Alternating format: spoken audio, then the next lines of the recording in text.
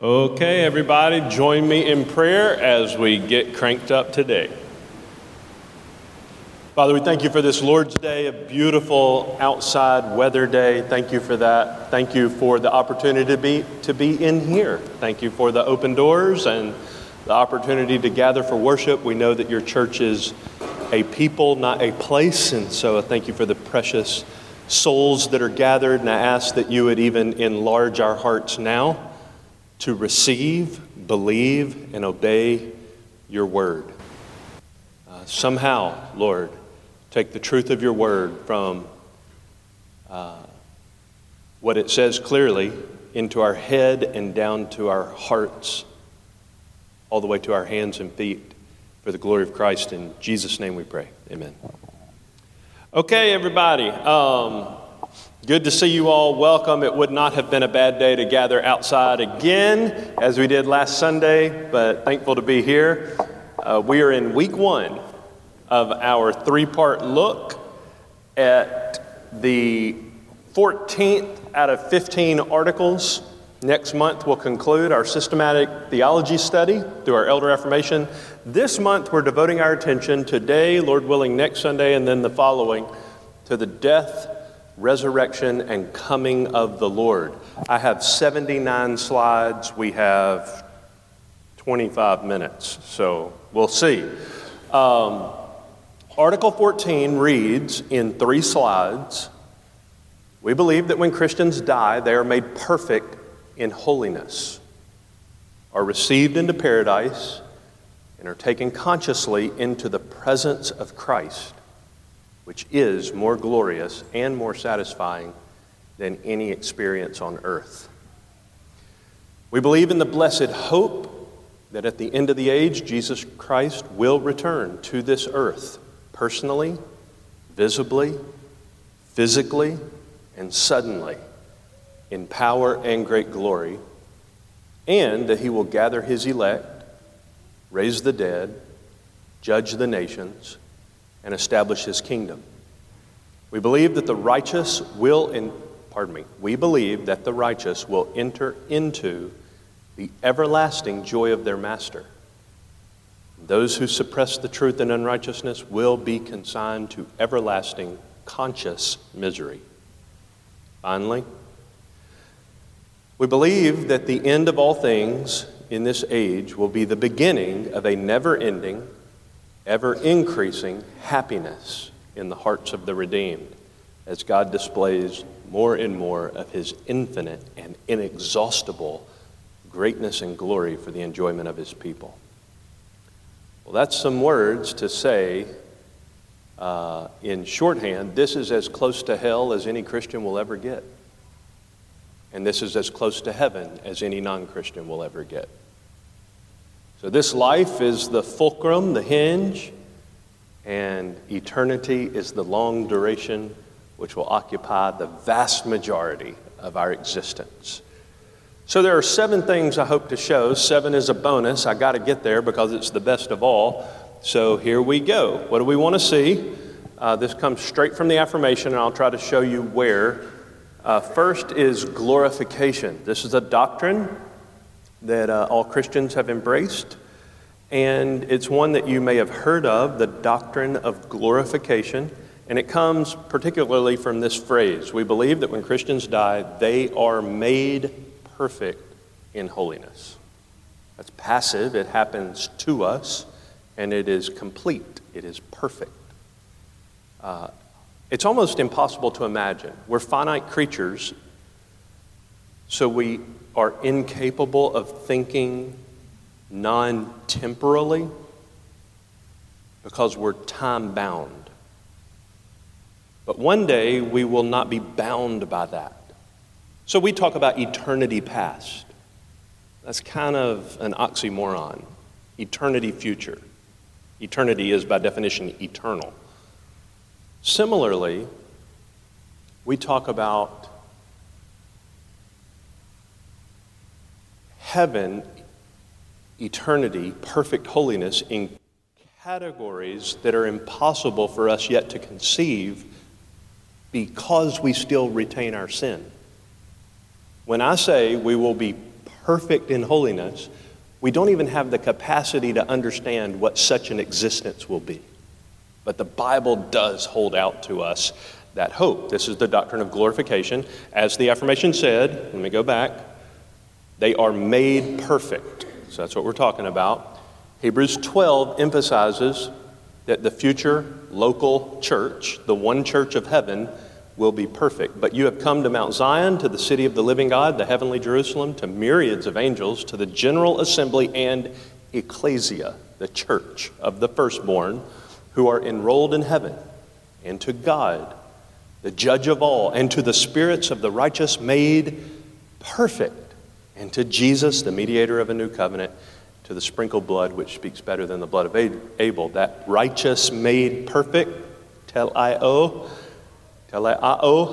is our teleos academy, being made complete, made perfect. That's where we get that word. And that is coming soon for all believers. Also related to glorification, this will happen when we are received into paradise. And this is an important phrase, taken consciously into the presence of Christ. You will be well aware of your immediate proximity to Jesus. So glorification is a conscious, with Christ, paradise. Luke 23, that should say 41 through 43.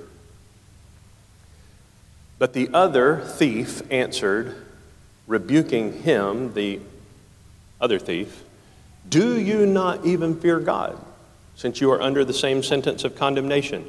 And we indeed are suffering justly, for we are receiving what we deserve for our deeds, but this man has done nothing wrong. Speaking of Jesus. And he was saying, Jesus, remember me when you come into your kingdom. And he said to him, truly I say to you, you shall be with me in paradise. This immediate, conscious, with Christ, bliss, perfection. That's what glorification will include. And then the final phrase of point 1 of the affirmation says that this conscious with Christ, made perfect in holiness paradise is more glorious and more satisfying than any experience on earth. Well, a lot of people think Christianity is a bunch of rules and stifle you, and you can't do this and you can't do that. You got to do this and you got to do that. The Bible, I believe, unapologetically holds out to you what you would have wanted had you not been drunk with iniquity. What will make you happy? What will satisfy you? You give up nothing to gain Christ. More satisfying, more glorious than any experience on earth. And I would just add to that cumulatively, all glorious, all satisfying experiences, cumulatively combined, pale in comparison to the glorious and satisfying experience that we will soon have with Christ. So more satisfying than anything. Philippians 1, for to me, to live is Christ and to die is gain.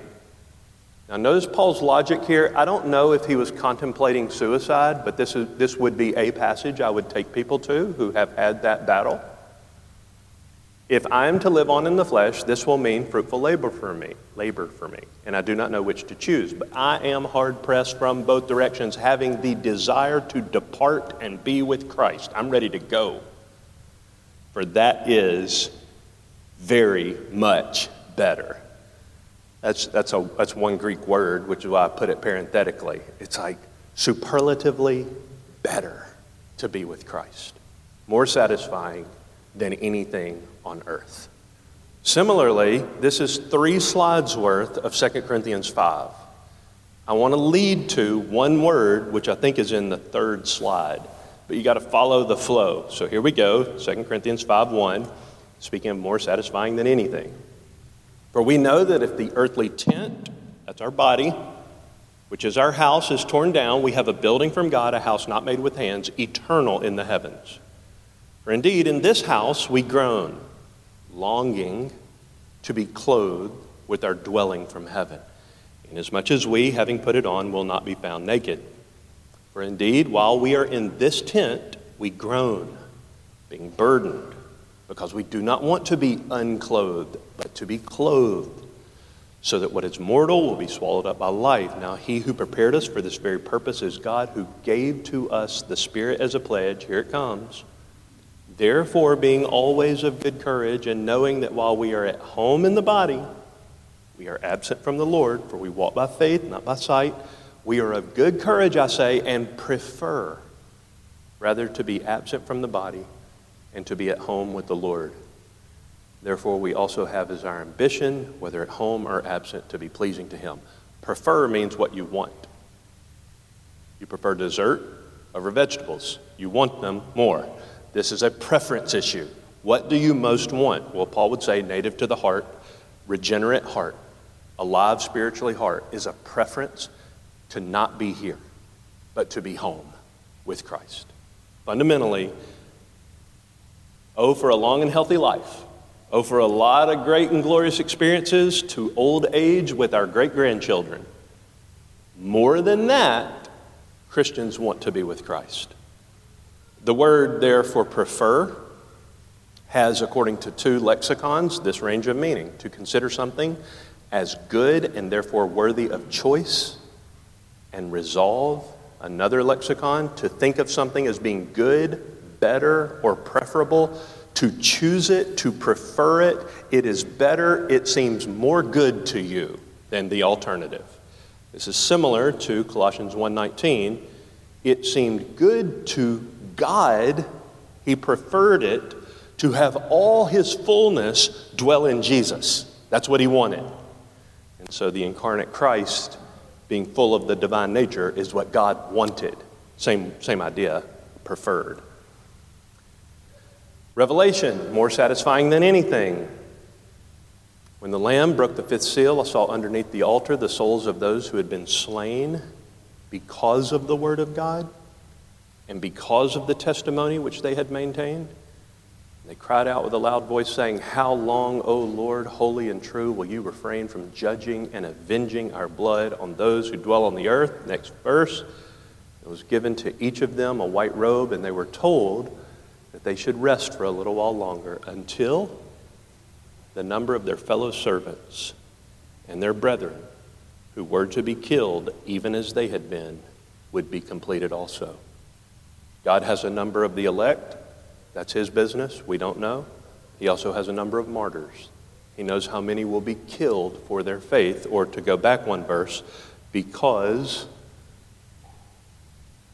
of the Word of God, because of the testimony which they maintained. They wouldn't deny Jesus. They died for their faith. How long, Lord, until you avenge our blood? Until more of them are killed, because I got a number that needs to be completed.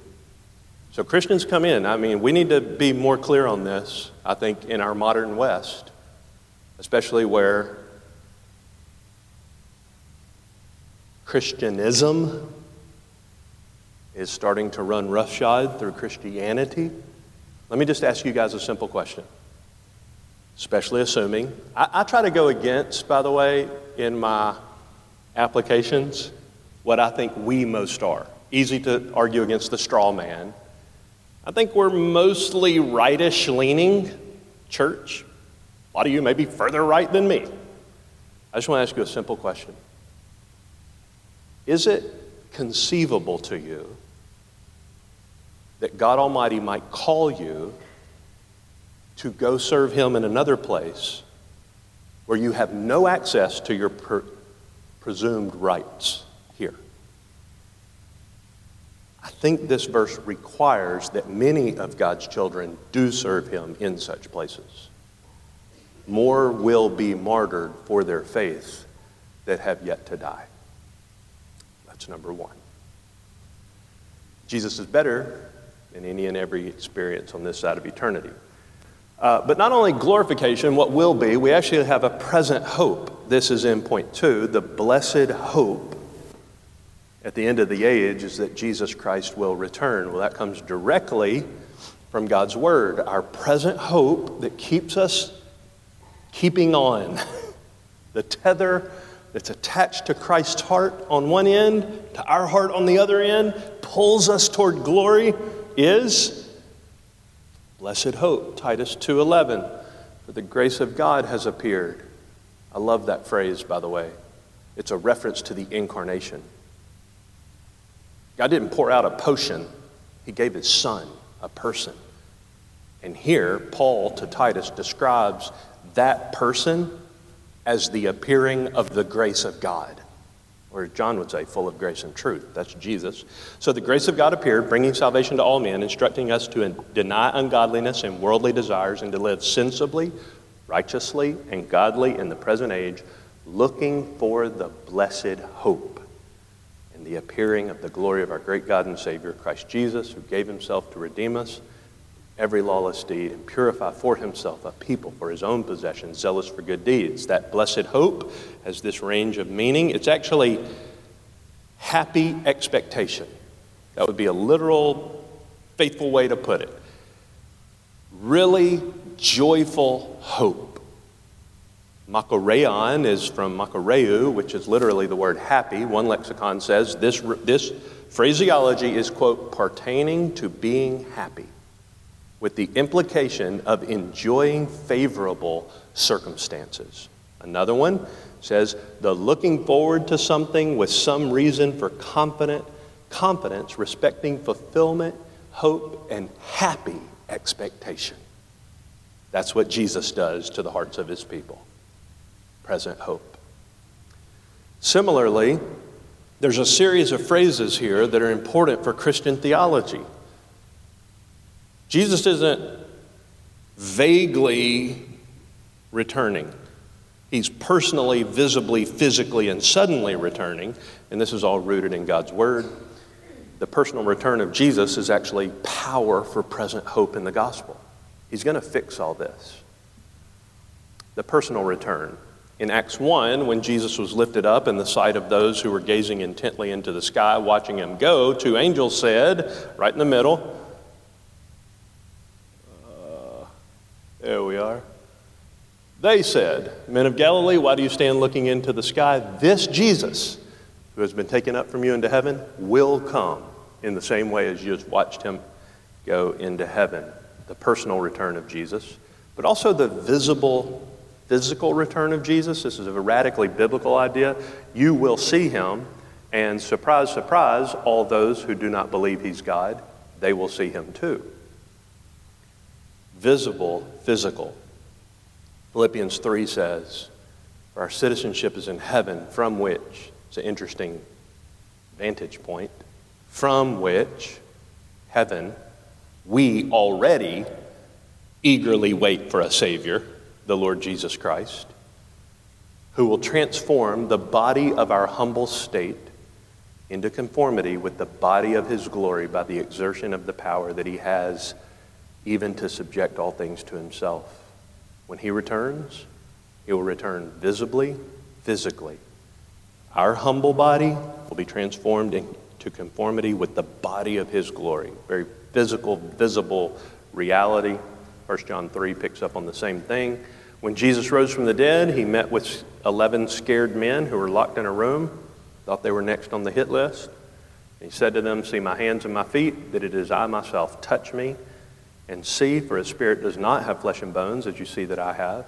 And when he said this, he showed them his hands and feet, while they still could not believe it because of their joy and amazement. He said to them, have you anything here to eat? They gave him a piece of broiled fish, and he took it and ate it in front of them. Very physical, risen Redeemer. Jesus Christ will return to this earth suddenly, in power and in great glory. This is actually part of our present hope. He's coming, his return, I believe, is imminent. I think the first century writers of Scripture perceived themselves to be the terminal generation. They thought Jesus could return in their lifetime, and they actually expected that he would. And they lived every day in light of that reality, and so should we. So sudden and glorious, Mark 14, the high priest stood up, came forward and questioned Jesus. This is on trial for his life.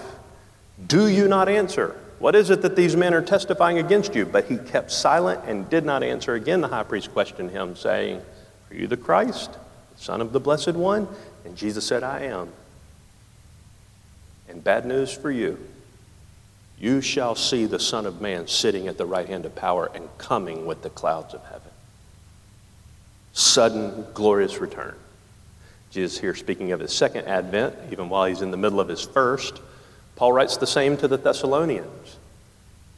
Now as to the times and epochs, brethren, you have no need of anything to be written to you, for you yourselves know full well that the day of the Lord will come just like a thief in the night. While they are saying peace and safety, then destruction will come upon them, and suddenly like labor pains upon a woman with child, they will not escape. Luke 21, sudden return. There will be signs in sun and moon and stars, and on the earth dismay among nations and perplexity at the roaring of the sea and the waves, men fainting from fear and the expectation of things which are coming upon the world, for the powers of the heavens will be shaken. Then they will see the Son of Man coming in a cloud with great power and glory. Undeniable return of Christ for every eye to see. So, gathering of the elect. These all have less scripture proofs. There are plenty of others we could have added, but Jesus will do this. Not one for whom Jesus died will be lost. This is a guarantee of the gospel, the reality of the power of the cross. He will gather his elect. Matthew 24. Then the sign of the Son of Man will appear in the sky. Then all the tribes of the earth will mourn, and they will see the Son of Man coming on the clouds of the sky with power and great glory. And he will send forth his angels with a great trumpet, and they will gather together his elect from the four winds, from one end of the sky to the other. He will not lose one that the Father has given to him. He promised that in John chapter 6. That's coming upon the return of Christ. He will also raise the dead, all of them. They will be raised to judgment. This is in our point 2. He will gather his elect and raise the dead. When it comes to raise the dead, 1 Thessalonians actually tells us this is a comfort to Christians. Listen to this carefully. I use this at almost every funeral. If we believe that Jesus died and rose again, even so God will bring with him those who have fallen asleep in Jesus. For this we say to you by the word of the Lord, that we who are alive and remain until the coming of the Lord will not precede those who have fallen asleep. For the Lord himself will descend from heaven with a shout, with the voice of the archangel, with the trumpet of God, and the dead in Christ will rise first. Then we who are alive and remain will be caught up together with them in the clouds to meet the Lord in the air, and so we shall always be with the Lord. Therefore, comfort one another with these words. Massively comforting truth that Jesus is going to not only gather all the elect, but that also includes all who have preceded us in death. He's not going to lose one for whom he died. He also will judge the nations and establish his kingdom.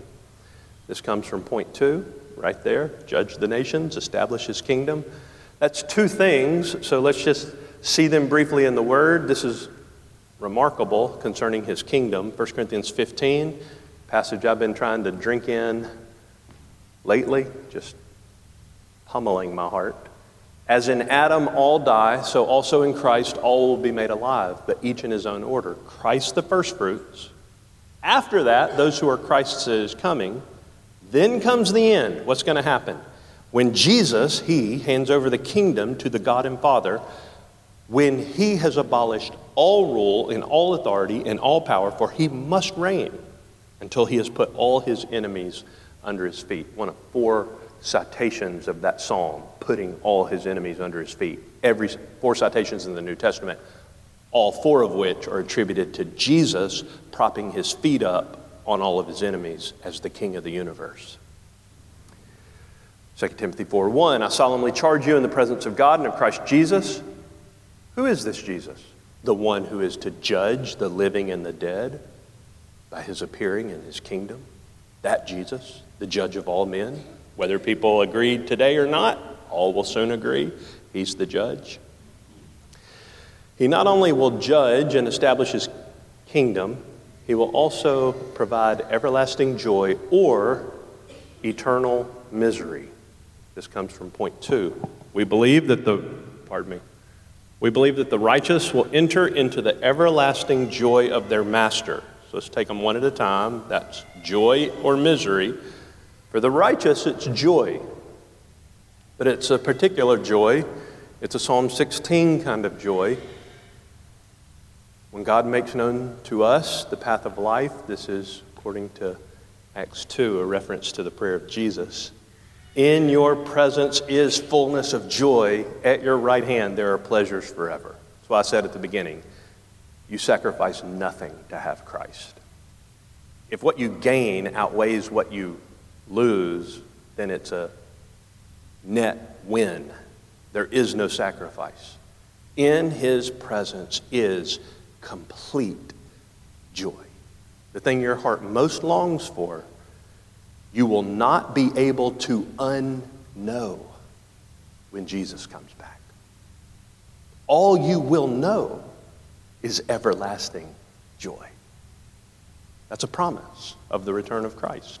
Similarly, in Matthew 25, you guys know, parable of the talents. His master said to him, well done, good and faithful slave. You were faithful with a few things. I will put you in charge of many things. Enter into, this is a particular joy, the joy of your master. It presupposes he's very happy. Hebrews 1 says, the Father has anointed the Son with the oil of joy more than all his companions. Wouldn't you like to spend time with the happiest person in the universe forever? That's what's coming for all Christians. The joy of your master is going to be what you enter. His own delightedness in himself forever will be yours because Jesus is that wonderful of a Savior. Matthew 19, everyone who has left houses and brothers and sisters and father and mother and children and farms for my name's sake will receive a whole lot less. Nope, many times as much. And on top of that, eternal life to boot. Forever, everything, totally satisfied. His master said to him, we talked about this one, well done, good and faithful servant.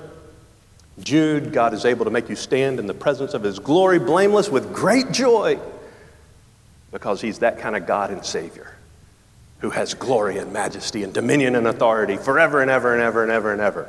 That's what he's going to do for you.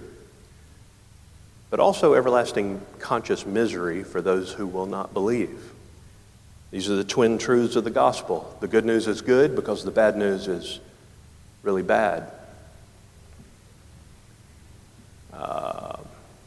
It should say misery, not everlasting joy of our master.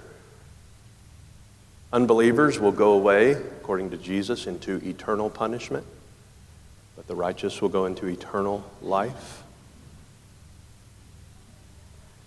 Romans 1, the wrath of God is already being revealed from heaven against all ungodliness and unrighteousness of men who suppress the truth in unrighteousness, because what is known about God is very evident within them. For God made it evident to them. No one can say, I didn't know. Everybody knows. Everybody knows. There's a God, you are not him. And it's incumbent upon every man to know and honor him. We don't have that access intuitively. God must make it known, but that's another part of the reason I ask you, is it conceivable that God might send you to a place where Revelation chapter 6 could be your lot in life? People have said, well, there are no closed countries. There are just ones you can't get back out of alive. People have to go there because all those people know there's a God. But general revelation, creation, stars, moons, trees, humans, general revelation is sufficient for condemnation. Only special revelation is adequate for salvation. God's word written, God's word incarnate. People must know Christ in order to be saved. Well, I said there was a bonus, and here we go. The end of all things. The affirmation says everlasting, ever increasing enjoyment of all that God is for us in Christ. It comes from point 3. What's the end? Where's this all headed? Never ending, ever increasing happiness as God displays his infinite and inexhaustible greatness and glory for the enjoyment of his people. You guys have heard the conundrum of C.S. Lewis when he was an entrenched atheist. He hated the Bible and the God who wrote it, presumably, because the Bible kept saying, praise God. Shorthand of C.S. Lewis's conundrum, like, okay, You're telling me the author of the book says, praise me, worship me, honor me, glorify me, extol me? Yep. Seems like a megalomaniac until those dots were connected, the good Velcro of the gospel. The best thing God could do for you, the most loving thing God could do for you, is give you himself. If he gave you everything in the universe except himself, he would hate you. If he gives you nothing in the universe but himself, he loves you infinitely. The most satisfying reality for any of us is the God for whom we were made. You can't be satisfied without the source that you're made for. That's what this article affirms. The end of all things is the eternal enjoyment of God. Ephesians 2 says, I love this purpose statement, this so that. Why did the God who's rich in mercy rescue us from our spiritual deadness and enslavement to Satan, verse 3? Why did he do that? Why did he, in the middle of this phrase, raise us up with Jesus? Why did he seat us with Jesus in the heavenly places? For a reason. To be kind to you forever, so that in the ages to come he might show the surpassing riches of his grace and kindness toward us in Christ. He saved you to be nice to you forever. And the niceness he's going to give you is a thick dose of himself for eternity. That's the end of all things. 1 Corinthians 13:12, now we see in a mirror dimly, but then, face to face. Now we know in part, but then we will know fully, just as we've been fully known. When you see him face to face, all the longings of your soul will be thoroughly satisfied. One more verse. There will no longer be any curse. The throne of God and of the Lamb will be in it. His bondservants will serve him, and they will see his face. And his name will be on their foreheads. In that nanosecond, you will never be able to remember what it was like to not be fulfilled. Forever. You'll never be able to conceive anything but total joy. Forever. Soon this life 'twill be past. Only what's done for Christ will last. So there's our lightning round overview. Because I knew with 79 slides, we weren't going to be doing Q&A. We do have 2 minutes before we're 10 minutes from our service. So I'd like to just pause for a moment and let you reflect in the Lord's presence prayerfully, and then I'll close that prayer time.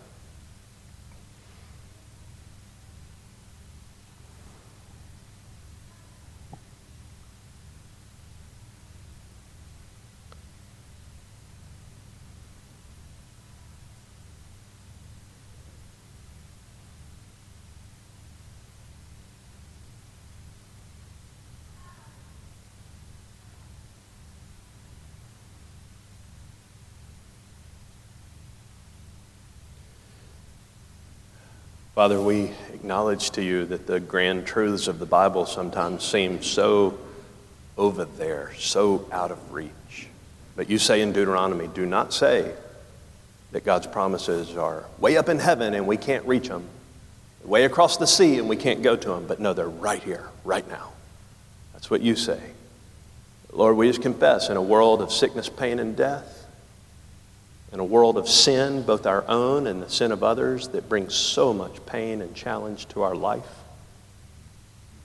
From wayward or rebellious kids to sin-riddled marriages to all kind of challenges living in a fallen world when it comes to everything. Making ends meet on the monthly budget. Finding a place to gather for a local church, just time and again. We turn one direction and see a problem and try to turn away from it only to see 10 more. Would you pummel us with your eternal promises? We're headed for the promised land. We're almost home. Give us the hope of heaven, or as you describe, Jesus, the blessed hope of the return of our King. Let us look and look again to the one who's going to come and rescue us finally, fully, forever. We pray this in Jesus' name. Amen.